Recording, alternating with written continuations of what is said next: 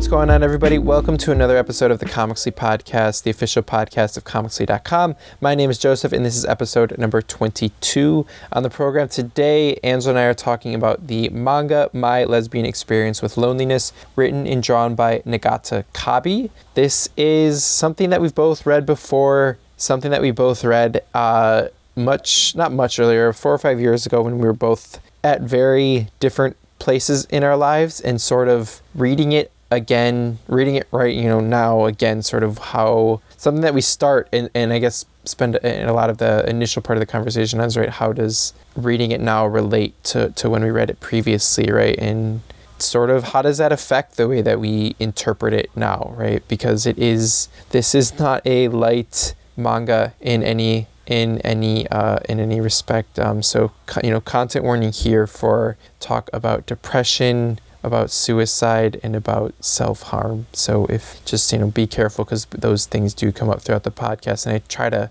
mention it before we talk about it during the episode also.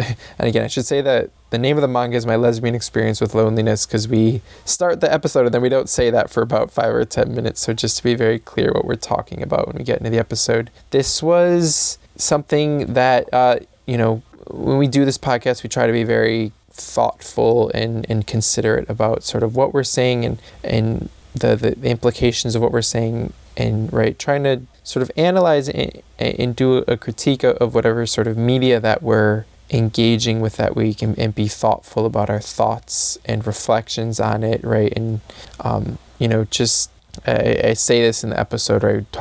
It's in the name, right? This is a book about a woman figuring out her gender identity and how she wants to express her sexuality. And so, just as a straight white man, right, I am someone who is still figuring out the correct and most respectful and thoughtful and ways to talk about this without being prescriptive, and being hopefully trying to be respectful of how people want to identify themselves in any way in their life, and not say anything, not just that would we don't want to offend anyone, I don't want to offend anyone, but just also we don't want to sort of make or spread or assume anything about groups of people.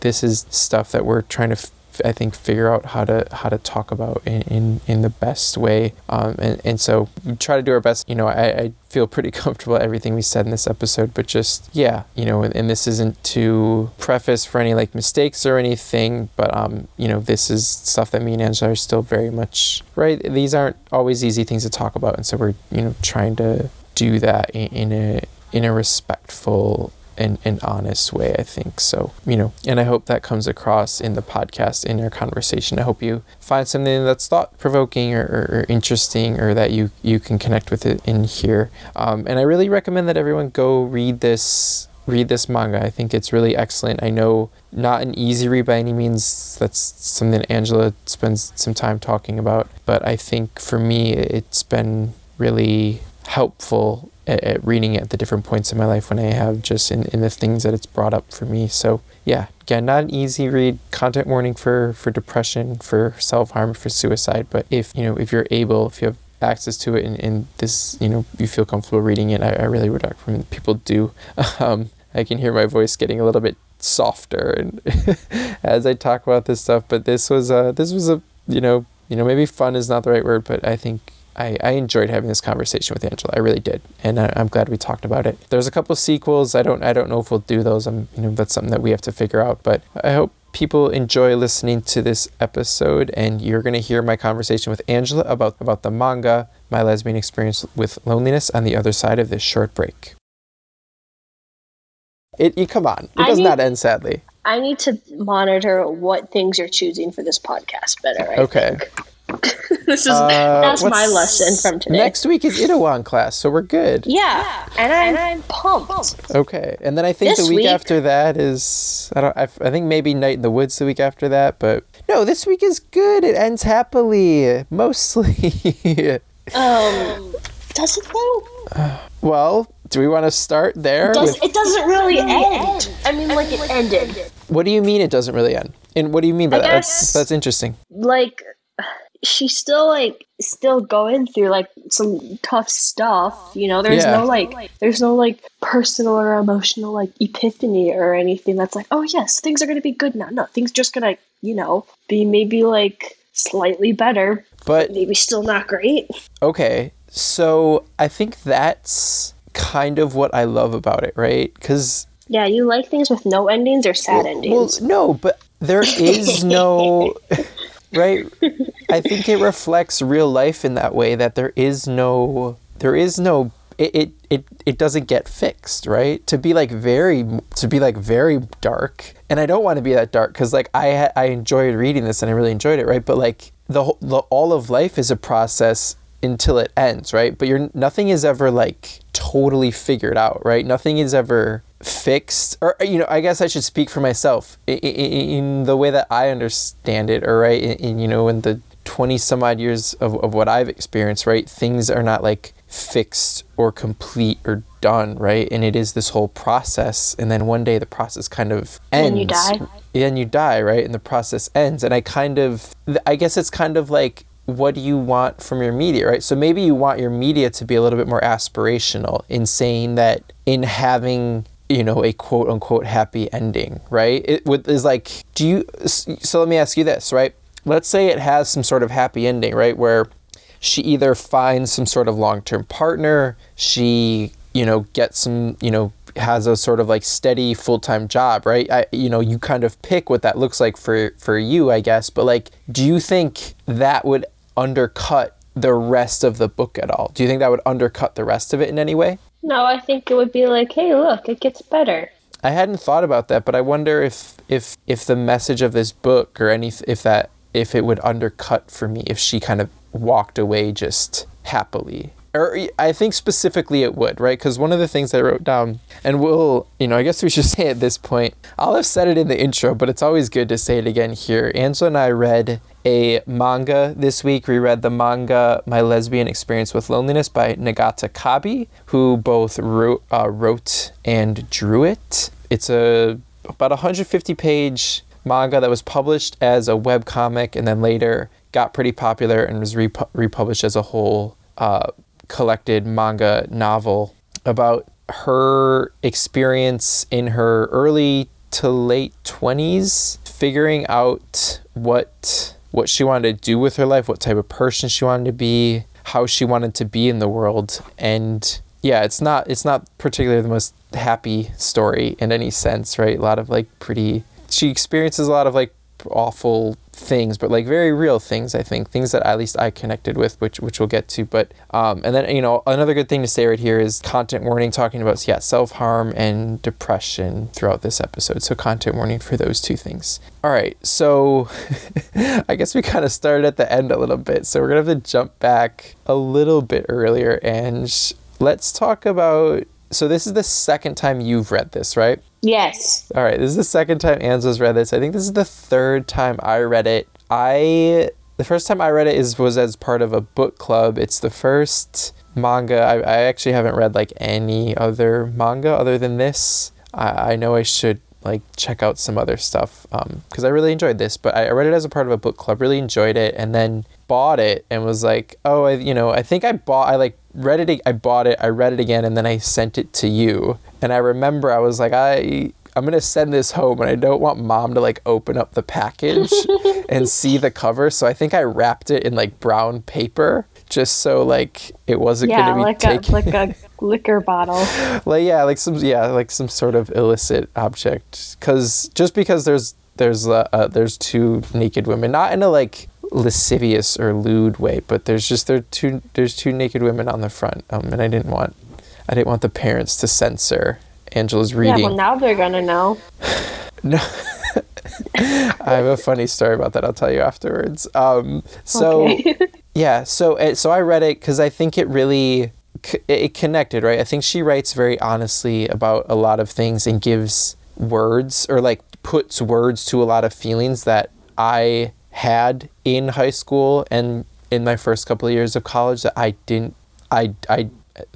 can't write like that. I can't express myself like that. I think she does it like very eloquently and sort of efficiently with her dialogue and with her art. And so I think I wrote to you, right? Because I wrote you a little note on that cover, and I think I said something. I don't feel like I still have that cover. I might have kept it, but I'm not sure. But I think I wrote to you about like this, like in here in this book is it expresses a lot of the things I felt living at home in Wisconsin, growing up with the parents that we did. And like, you know, I think we've talked about this before on the podcast, but I was like a really shitty older brother to Angela for a long time. And I feel really horribly about that. And so remember that time you put water in my cereal and milk?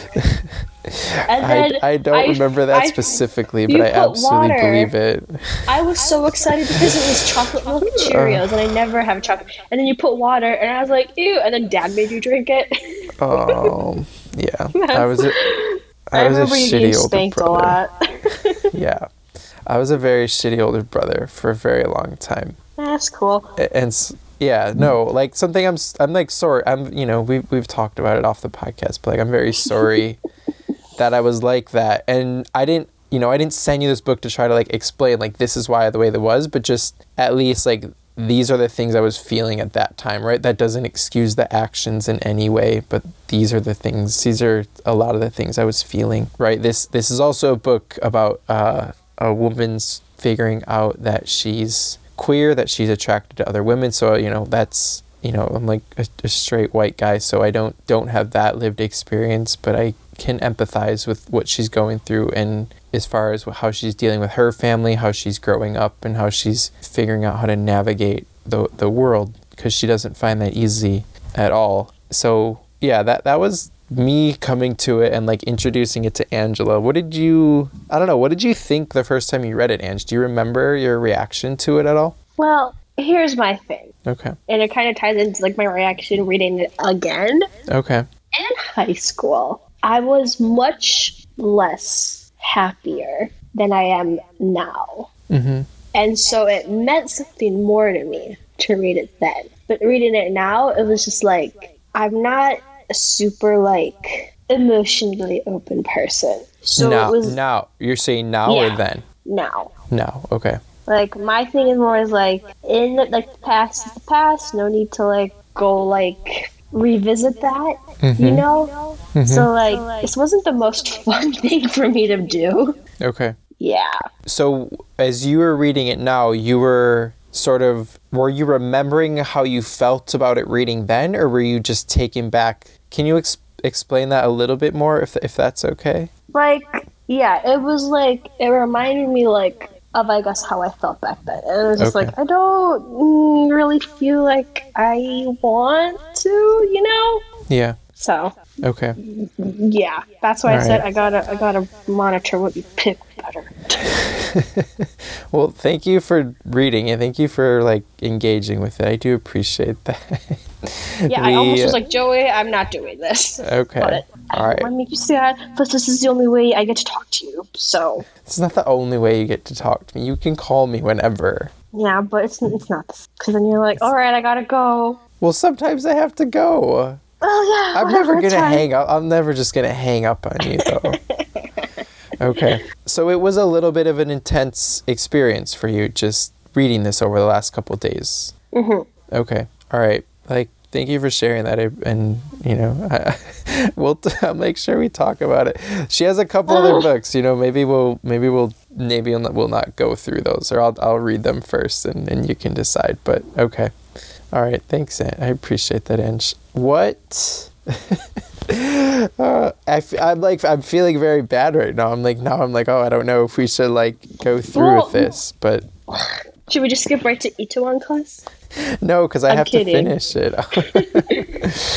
Okay. All right. Did you? Okay. So I'm just trying to think because I don't want to. What are your notes? Well, so I guess a lot of my notes are sort of very similar, right? I'm sure it's like a lot of the stuff that I connected to the first time, right? So one thing I think this book does really well is it visualizes, right? The art in this book it's pretty like simple, right? There's it's all gray and pink and black and white, right? And the main character who I don't know if we ever get the main character's name, actually. It's just the author. I don't know if she ever actually has like a name, but it is the author. And she, through her art and through her dialogue, she captures a couple things really well. And one of the things she captures very well is the feeling of when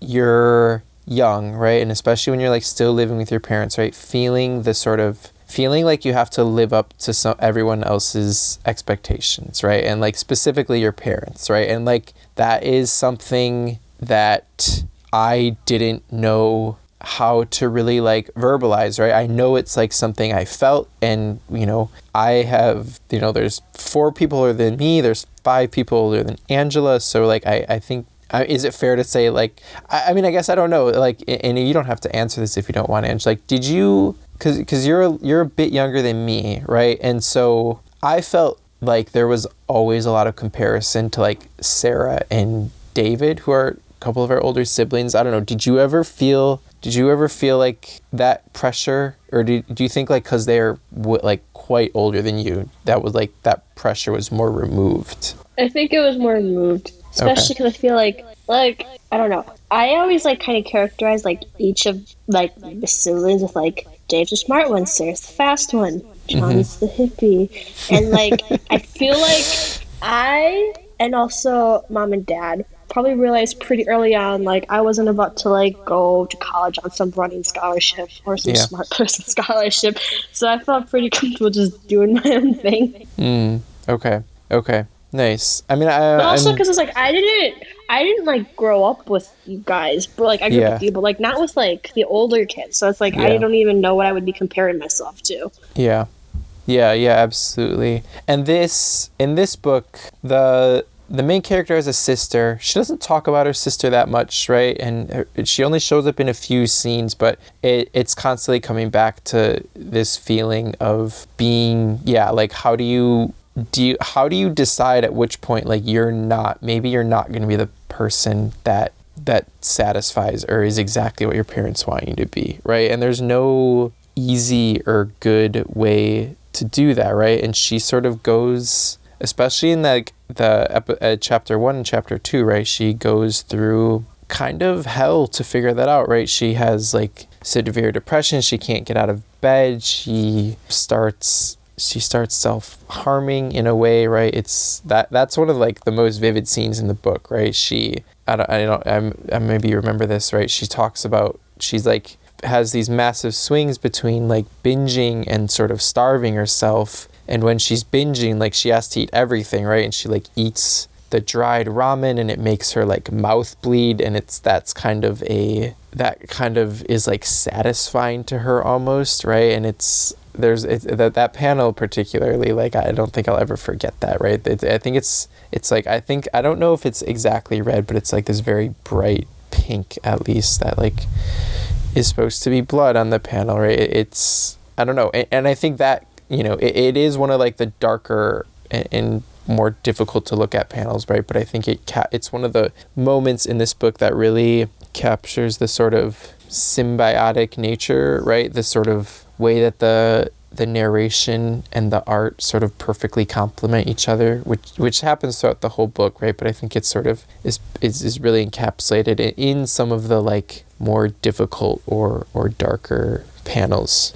That was one of the things that I like going back, right? I don't know, because that's something I'm still feeling, and I don't know if I'll ever get over. I don't know if it's so much with like my mom and my dad anymore, but I think it's still definitely something that's present with my older siblings. Something else that I was sort of picking up on, right? And this is just because like it's been maybe 4 or 5 years since I last read, maybe not 4 or 5, probably like 2 or 3 years since I last read this, right? Is like, so it's dealing with all of those emotions, right? It's also dealing with a person who is figuring out how she wants to express her gender, a person who's figuring out how she wants to express her sexuality, and right, and I think that I know like that stuff, I read it, and I'm sure I thought it was, or I read it and I thought it was interesting, but I don't think I really probably thought, I imagine I didn't really think about it a lot, but like coming to it now,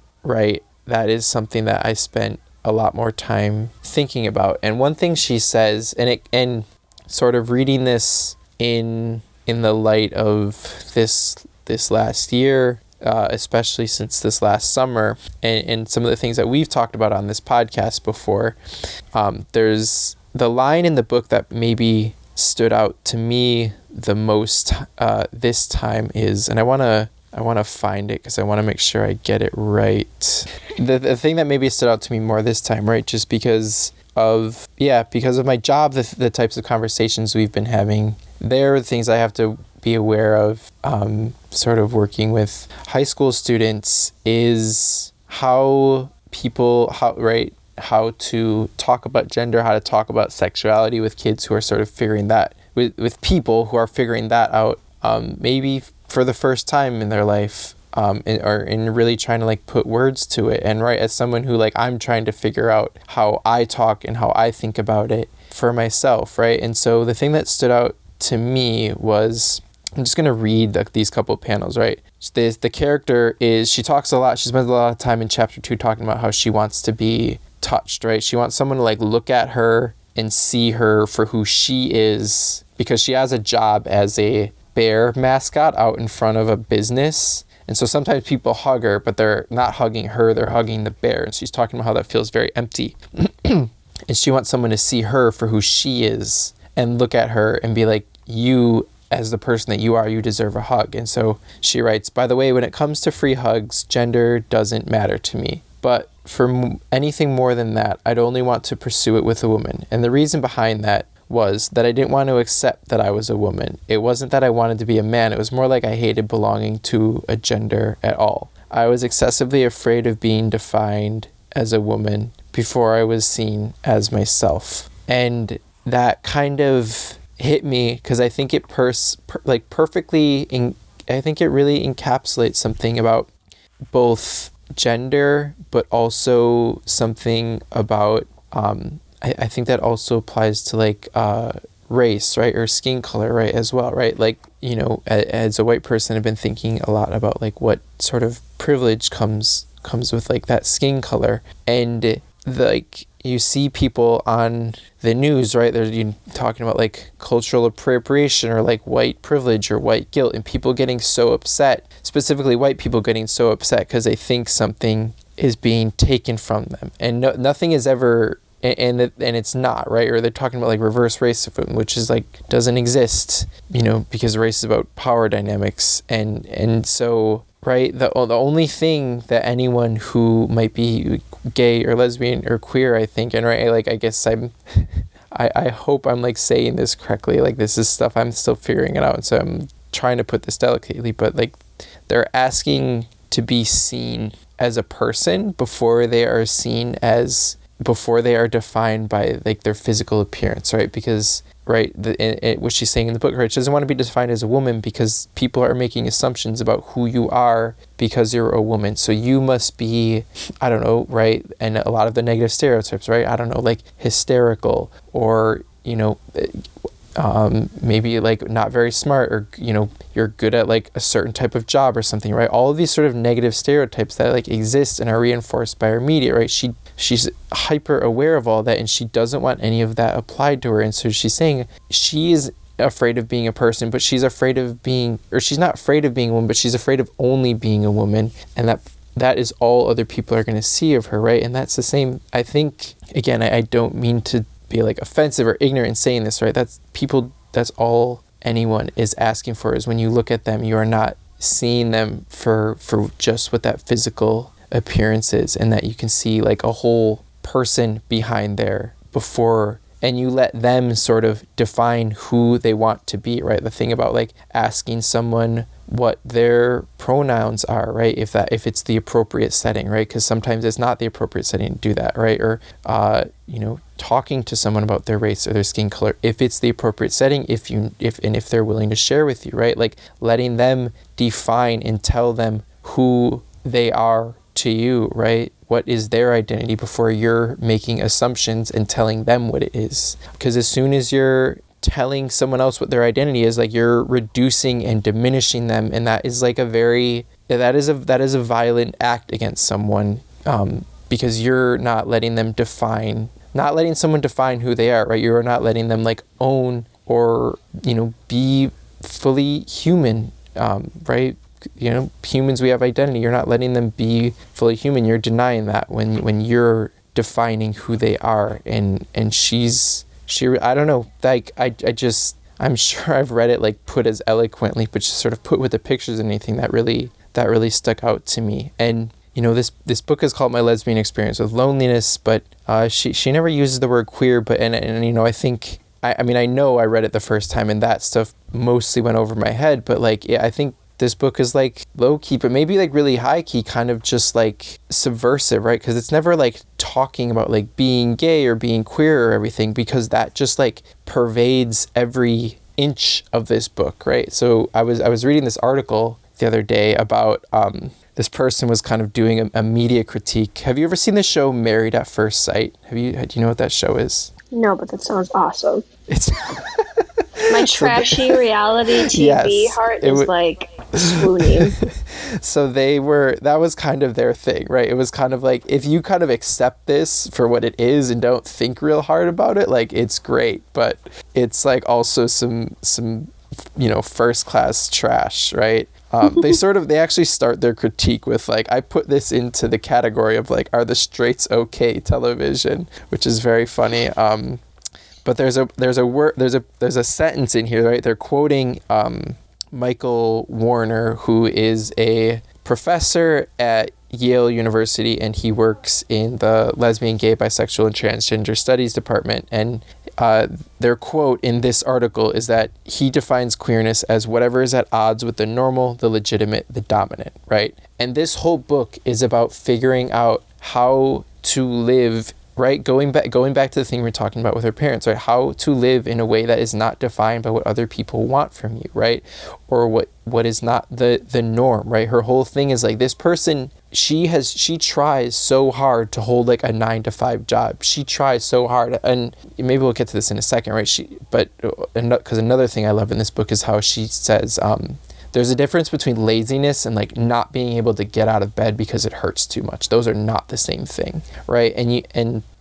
I'll come back to that in a second. But throughout this whole book, right, she's trying to figure out, how do I define myself? How do I live on my terms? How do I express my gender? How do I express my sexuality? What do I want that to be? What is the thing that makes me happy? And how do I go through that? Or what do I need to, like, I don't know, right? The whole, I read this and I was reading this and I was like, it kind of just like was a moment of synthesis. It's like, this whole book is about like, this book doesn't need to come out and say, oh, this is like, this is about like being gay or being lesbian or being queer or anything, right? Because it's just pervasive. It's just it's how this person's living, and which is why I say I think that, not like, I guess maybe it's not subversive, but just like, it's just pervasive, right? That message is pervasive in it, right? And in a way that I think maybe if you're not looking at it like when I read it the first time, right, I think it went past me. But when you really sit and think about what is happening, I think it's like really, really something special in that sense. Yeah. I don't know. Do you have anything you want to add, Ange? I just went on a little bit of a rant. I went off on a really long anything rant. to add about that, or I don't know. I mean, what do you think about that? Nah, that went over my head when I was reading it. Oh, okay. Well, were there any like, I guess I don't want to like push you too much. Were there any panels? Were there any lines that like stood out to you where you thought, oh, that's just, she put something very well right there? I don't know. Any of those? Nothing that's jumping off the top of my head. Okay. All right. That's fair. So like, okay. Maybe I should have taken notes. No, absolutely not. Right. Because I think it jumps out or it doesn't, right? I don't think that has to do with the note taking. It's there or it's not.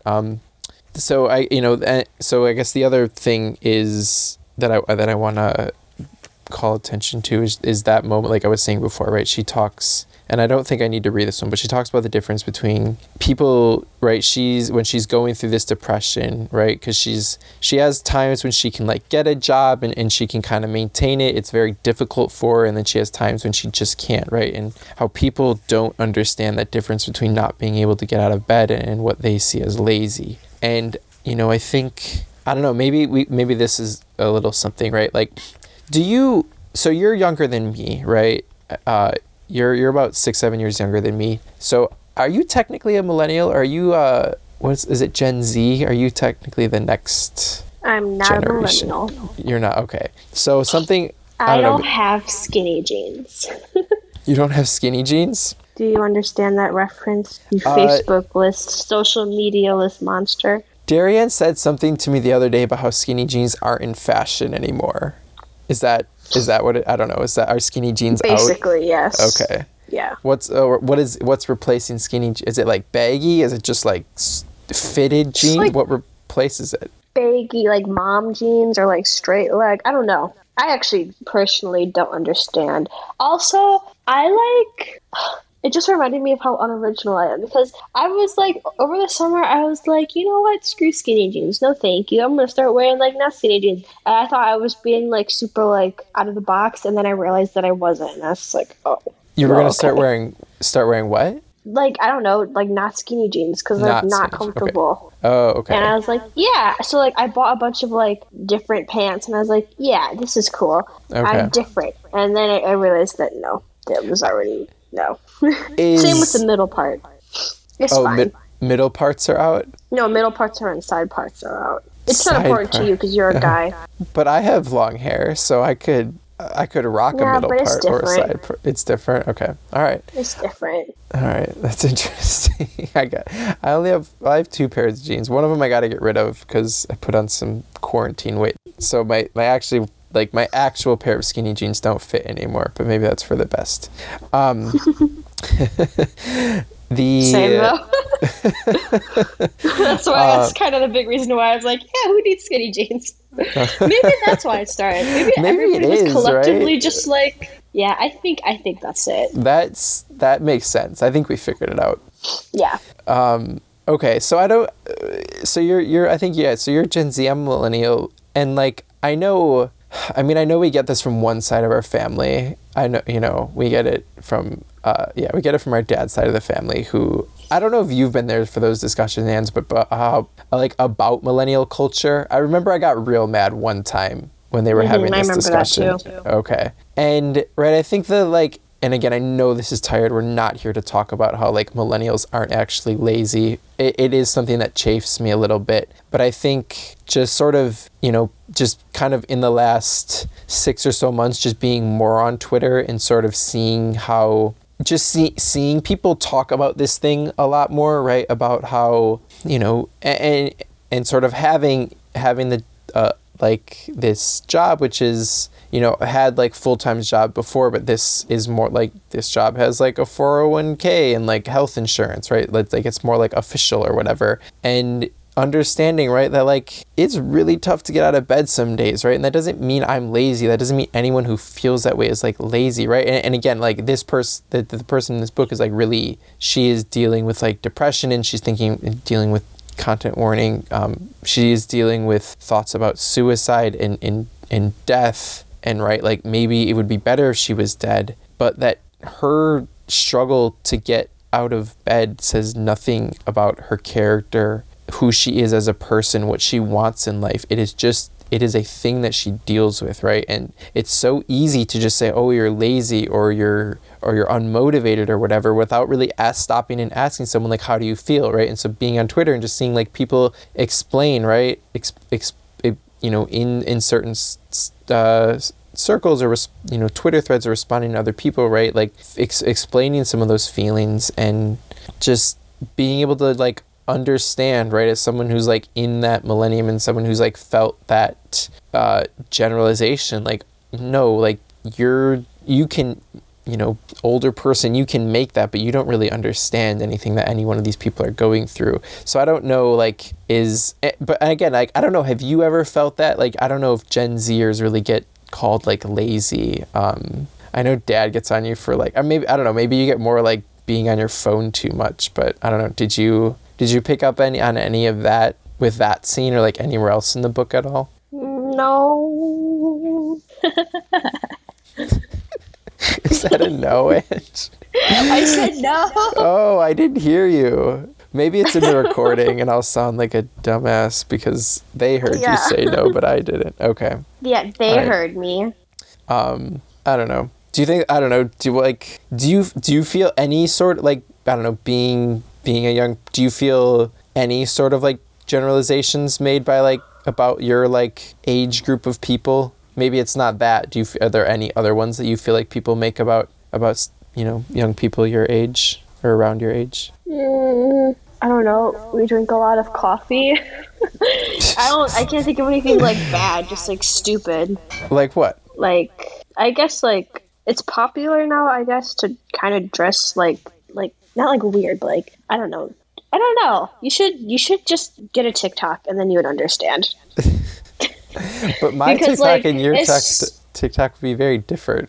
That's true. Yeah. But like there's some TikToks, I guess. Maybe this is a Gen Z thing. I can only make a reference if I use social media. Well, no, I mean, I see Darianne's TikTok, so I know kind of what's going on. Like, there's been some TikToks where it's like millennials will be like, I was wearing mom jeans first. I was wearing a side part first. I liked the Beatles first. And like, a lot of the Gen Z people are just like, who are you? Damn, that's wild. Which I think is funny. They're really... Or so it's like people... Sometimes, like, I think some Gen Zers think that millennials are kind of turning into boomers. Like, boomers, boomer mentality of just being like, these young kids. And it's like, you were literally... What? Yeah. I feel that. There's a couple of podcasts I listen to that have a sort of... a kind of a wide range of ages on them. And I definitely... I get that feeling. Which is wild, right? Because like, I don't know, it was like so common, like bash millennials, and now for like old, like Gen X, it's like, what is it, boomers, Gen X? I don't know, it was like easy to make fun of millennials, and now like they're like doing the shit that like gets them made fun of, right? They're like making it easy for other people, for the younger generation to now make fun of them. It's wild, man. It's very wild. All right. I think those are kind of the big things I wanted to say. Let's talk a little bit about the art and then we'll wrap up. Was there any like, I don't know, any moments, any panels that really stood out to you that you were like, I don't know, kind of like how I said, were there any moments where you felt like what the words and the art were kind of really working together? Anything you want to mention? The parts, I guess that's a lot, where like, I just think that how she drew like the facial expressions were really good. Mm-hmm. I don't know. That's like, I'm just like kind of looking back on it. Yeah. Can we talk about this for a sec? Like, so you read it on a Kindle, right? Yeah. So I read it as the book, right? And so everything reads, instead of left to right, it reads right to left. How does it read on the Kindle? The same. So you read it right to left? Right to left, yes. So opposite of a normal book. I had to do the finger thing. Okay. Yeah. And like, so it started, like, you know how they have the progress bar at the bottom? Yeah. It started at the right and it went to the left. Okay. Good. Cool. I was kind of worried. I was like, I don't know if that's one of those things that matters, but it really, for me at least, it always kind of reminds. Whitewash this? Well, no, I think it would be in a sense, right? Because it's like, this is something that was translated. I think the translation is like they did a really good job, but like this is something that was created by a Japanese woman. It was, she's talking about her experience living in Japan. It was originally in Japanese language, like, and this is the format of books of manga that is made in Japan. Like, don't strip that from it. I think that would be whitewashing in a sense, and so I'm really glad they didn't. Okay, sorry, I didn't mean to interrupt you. I just wanted to ask about that. But you were talking about like the facial expressions and how they did. You thought they did a good job with that. Yeah. I don't watch a lot of like anime, but something I like about it, just like that kind of style of like the expressions, Mm-hmm. You always, like, there's not like a ton of like lines or detail, right? But you always know what the character is like feeling and thinking, kind of. Is that what you're getting at, or something else? Yeah, but it's also like, it's not in like it wasn't in like a I don't know how to say it. Not, I don't want to say that it wasn't like in a serious way, you know, because like it was serious, but like it wasn't in a way that's like I'm gonna look at this girl and see all of her sadness on her face, and I'm just going to be sad. You know, it wasn't like that. It was like it got the point across, but I don't know. It doesn't like ruin my day to look at it. You know? Yeah, yeah. I mean, there is a certain sort of cartoonishness to it in a sense, right? Because like when she gets really nervous, right, it looks like her face is melting, right? It's not like she's not like sweating, she's like literally melting, right? So there, like the art has a little bit of like hyperbole to it, maybe, right? Or some of the sound effects, right, have like a little bit of hyperbole where it doesn't undercut the seriousness, but it doesn't sort of smack you in the face too much. Is that kind of it, or? No, yeah, that's it. Okay. So I think it was 2 weeks ago for your one shot, you talked about the webtoon True Beauty. Was it called True Beauty? Mm-hmm. Yes, it was. Okay. Do you read any other webtoons, or? No. Okay. So, I was just wondering, like, can you compare this to sort of other webtoons, or you said you don't really read manga, but I was wondering if you had any sort of comparison points for it, but okay. Because that one's a little bit more like realistic, right? It's like full color. It's a little bit more realistic with the way those characters are drawn when we looked at it. Is that right? So at some points, there's some points where it's like more caricature-ish, or like, you know. Okay. But like I think it's just like a whole different style. Yeah. Okay. Yeah, this one is definitely unique. And did you ever find yourself like wishing it was in full color, or do you think do you like what, like, right, they pick like white, gray, black, pink, right? Did you ever find yourself where that color scheme wasn't working for you? Do you think that works pretty well with the book? I think it was fine. Yeah, I didn't really think about that. Okay. Yeah, I think you're right? I didn't think about it too much. There's a couple panels, right, where like you don't really actually notice too much, and then like it only happens a couple times, but like it'll be there's a couple close up of like the main character's face, right, and then like the whole panel behind her is like black, and it's sort of the most, even though it's not really a color, it's the most like color that is on the page, right, and it's like, oh, right, and yeah, I think they do a pretty good job like emphasizing or like drawing your attention around the page, right? Because most of the page is actually white most of the time, right? And then the pink or the black or the gray is sort of used to highlight something, used to like shadows to show shading or light being directed or emotion. And I think it sort of draws your attention around the page really, really well with where they choose to put the color, and sort of, you know, is it sort of an intense panel of black, or is it sort of some light shading with pink and gray or whatever? I think they do that really well. All right, Ange, anything else, or you want to go to the next part of the show? Next part. All right, we will. Did I sound too excited? You cut out a little bit. I'm assuming it's on the recording, but you cut out a little bit. You did sound excited. I only really caught the part. I didn't catch I assume you said next part, but I didn't really catch the next. Yeah. Okay. All right, we'll be back after We'll be back after this short break, everyone.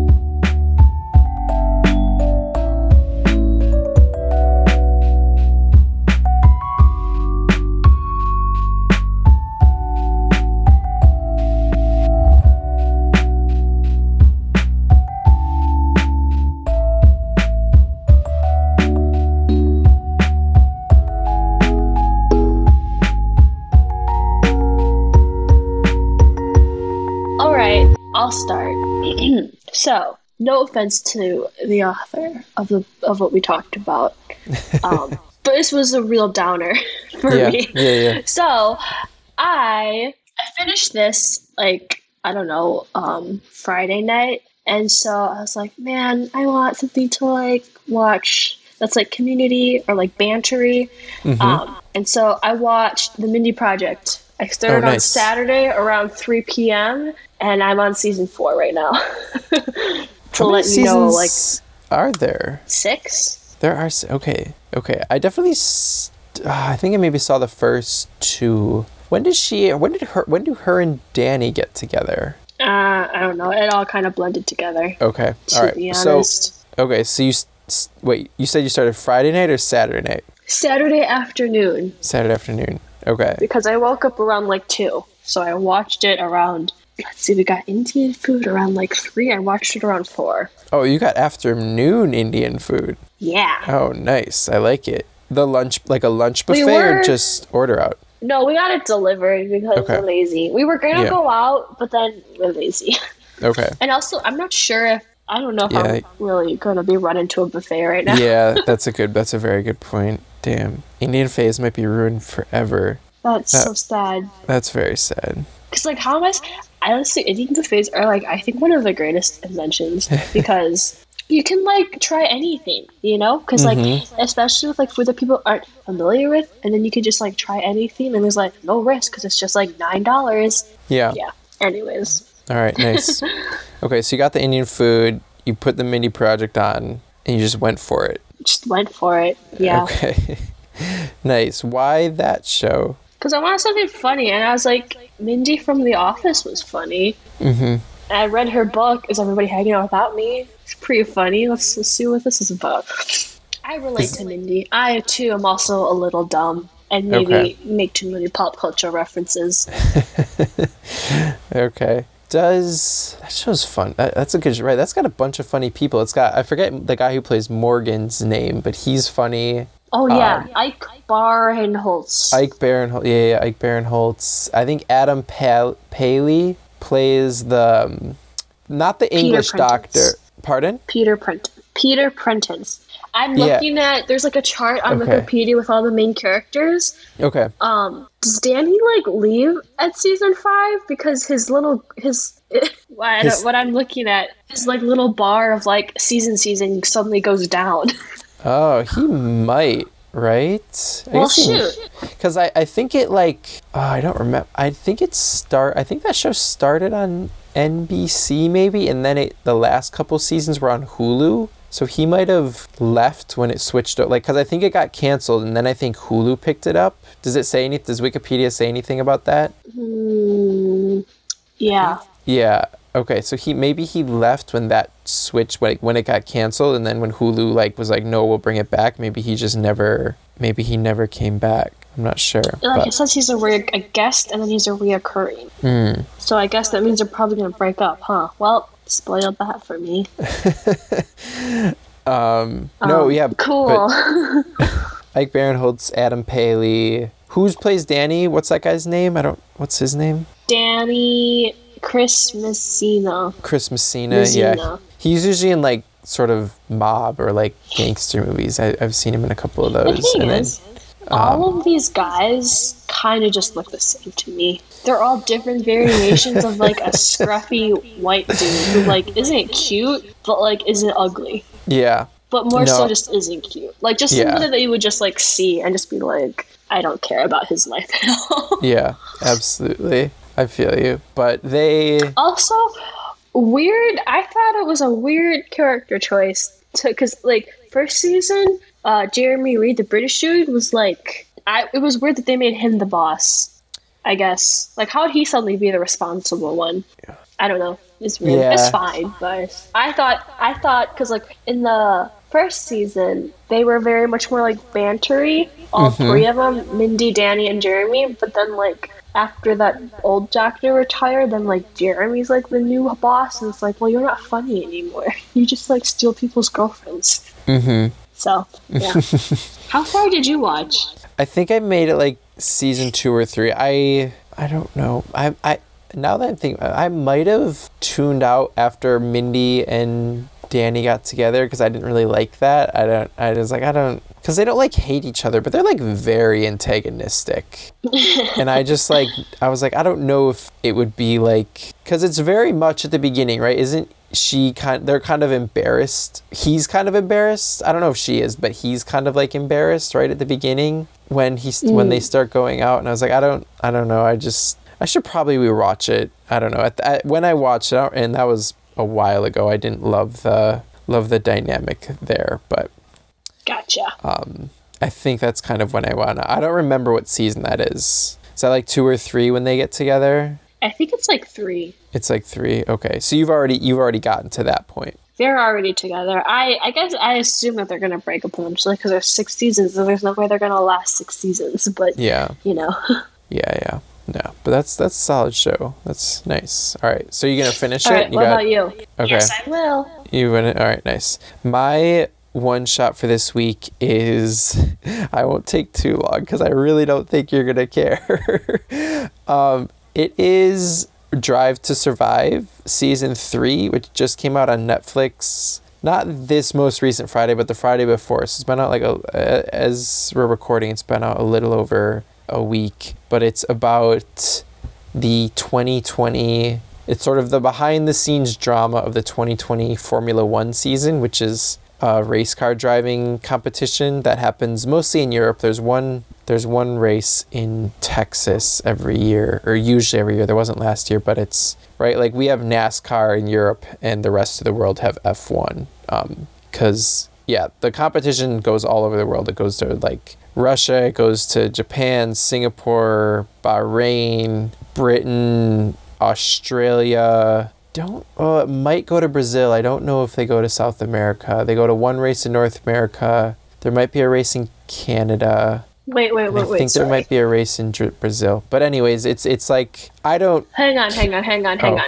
I did zone out while you were talking. What kind of race is this? It's race car driving, but it's not like NASCAR. Really? They drive cooler looking cars. Like what, Honda Civics? No, it's like an open cockpit. I don't know. I don't care about race car driving. It means there's no doors. Like they climb into it and then they climb out of it, right? And there's nothing over their head. Oh. So they're like kind of exposed, but every episode kind of ends with like a race, or there's like a race in the middle and then there's also a race at the end. But like there's like, it goes through like what's the drama of that week, and like what's the drama happening on like the practice day, and then what's the drama happening on like the qualifying day, right? And it's interesting, right? Because I listened to a podcast where they talked about this, and that's what got me to watch the first season. One of the things they talked about is like they were trying to figure out why like every single driver is basically also like a male supermodel. Like every single driver is like incredibly attractive, and they were sort of wondering like, do the companies like, is part of the right when the companies are picking a driver, like is the attractiveness, right? Because it's interesting, right? In like the driver is sort of the product, right? Like all these people, more than the car even, is the product, right? Like all these people are working to like put together this really awesome, really fast race car so that like the driver can get a lot of like glory and recognition for when they win or when they do a really good job, right? So it's kind of like the driver is the end product, right? So like our company's thinking like, well then if that's the person that's going to like represent us, like we want them to be like extremely attractive, right? And there's only 20 drivers, right? There's only 20 people who do Formula One in the whole world, right? So they like can be kind of picky because it's not like right? There's not like 1,000 people, right? Where like attractiveness levels will vary, right? And they're all like pretty generically attractive. They're mostly white. There's like one. There's a driver who has Thai heritage, and they talked a little bit about that last year. There's Lewis Hamilton, who's the best driver. He's won the last 6 championships, and he's the only black driver. And they gave him the opportunity to talk a little bit about that at the end, which I'll say in a second. But like, I don't know. So like, and they all have like very big egos, right? They all think like very highly of themselves. A lot of them are like super rich. You like see they go to their houses, and like their families are super rich because you kind of, in a lot of, not always, but in a lot of cases, you have to kind of have some money to get into driving as a young person, because you have to start when you're really young with this stuff. So it's interesting. This season was good. I didn't think it was as good as the other two. One thing that kind of disappointed me is there was this really horrific crash where like a car basically like blew up, and the guy who was in it survived. And he got some burns on his hands and his feet, and like he's okay. Like no burns on his body, no burns on his face. He's like fine. But there was like at the end of every episode, they kept like showing this, and I knew this crash was happening because I heard about it last year when the season was going on. But they kind of kept showing it at the end of every episode, like stick around because like this big crash is coming up. And I was like, it just kind of felt weird that they were like selling future, like enticing people to watch future episodes with this like very horrific, scary incident. That felt kind of weird. And then one thing that was like very ongoing and very present during the last season was how F1 responded to the police, the murder of George Floyd by the police in Minnesota, and the murder of Breonna Taylor, and the murder of Jacob Blake and other Black and people of color, like that happened in the past and last summer specifically, right? How F1 responded, because most of the drivers are white, but the best driver, the driver who has won the last 6 championships, is Black. And he's like very outspokenly like Black, right? He's very proud of it, and he talks about it, and he's very aware of it, and aware of his platform, right? As the best driver on the best team.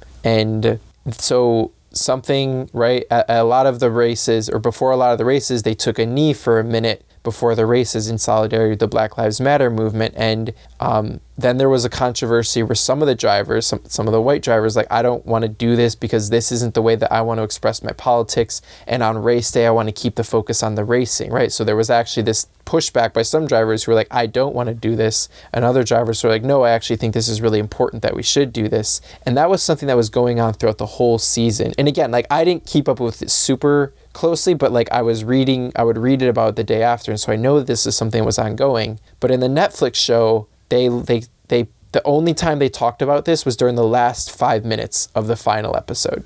Like, you would not have known this was a thing if you did not stay to the last 5 minutes of the last episode. And I just think that kind of, it's not a good look. Nice. Yeah, no, yeah, right. It's like nice. It's like, you know, we'll let you do this, but we're going to put it at the very end, right? You can have the last 5 minutes. Like, that is what you get, right? And it's like, I don't know. It was like, this sucks, right? Because this was something that was going on throughout the whole season. Whatever. I know you're making an entertainment product, but if you're actually trying to represent what was going on in Formula One last year, this is something that was going on. This isn't something that should have been relegated to the last 5 minutes. They could have been honest and represented that this was something that was going on in Formula One last year. This is something that the best driver in the sport was talking about on a weekly basis. And it just felt kind of, I guess I thought it was shitty to put it at the end like that. I don't know. I didn't follow Formula One like super closely, but I know this was something that was that was going on. It was a conversation in the teams and among the drivers and among the fans last season. So they didn't fully represent that, I don't think. But anyways, yeah, that's Drive to Survive F1 Season 3 on Netflix if you're into that. But let's go to the end of the show where we do our little outro. And you can follow Angela on Instagram at glow.angela, spelled just like it sounds. You can also follow her at IJOONE_. How do you say that again, Ange? Or how should that be said? June, like June. And then underscore. All right. So you can follow, and that'll be linked in the show notes. You can also follow me on Twitter at Joey Glowacki. That's JoeyGlowacky.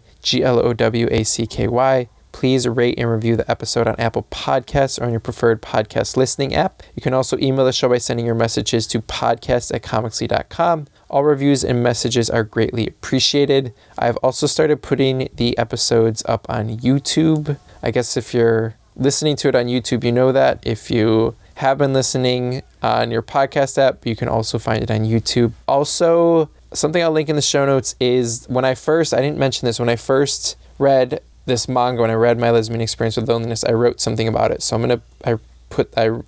that's still up on my website, so I'll link that little thing I wrote in the show notes if you want to read that. But yeah, that's everything. I hope everyone enjoyed this. I enjoyed talking about this. Again, Angela, thank you for reading this. Thank you for engaging with this and for being really honest about your feelings. I really appreciate that, even though it wasn't easy. I really thank you for that. Nothing. Yeah. All right. No problem. All right. Bye. What do we got next week? Oh, next week is good. And next week is an Angela. Angela's going to lead it next week, right? Yeah. We are watching the first 8 episodes of Itaewon Class. Episodes 1 through 8 of Itaewon Class, Season 1. What episode are you on, by the way? I'm still on episode 1. I didn't watch any last week. I know. Okay, you have... I will get there. If I watch an episode a day, and then I'll have to watch a little bit extra, but I'll get there. But Season 1, Episodes 1 through 8 of Itaewon Class, if you want to watch along with us for next week. Have a great week, everyone. See ya. Goodbye.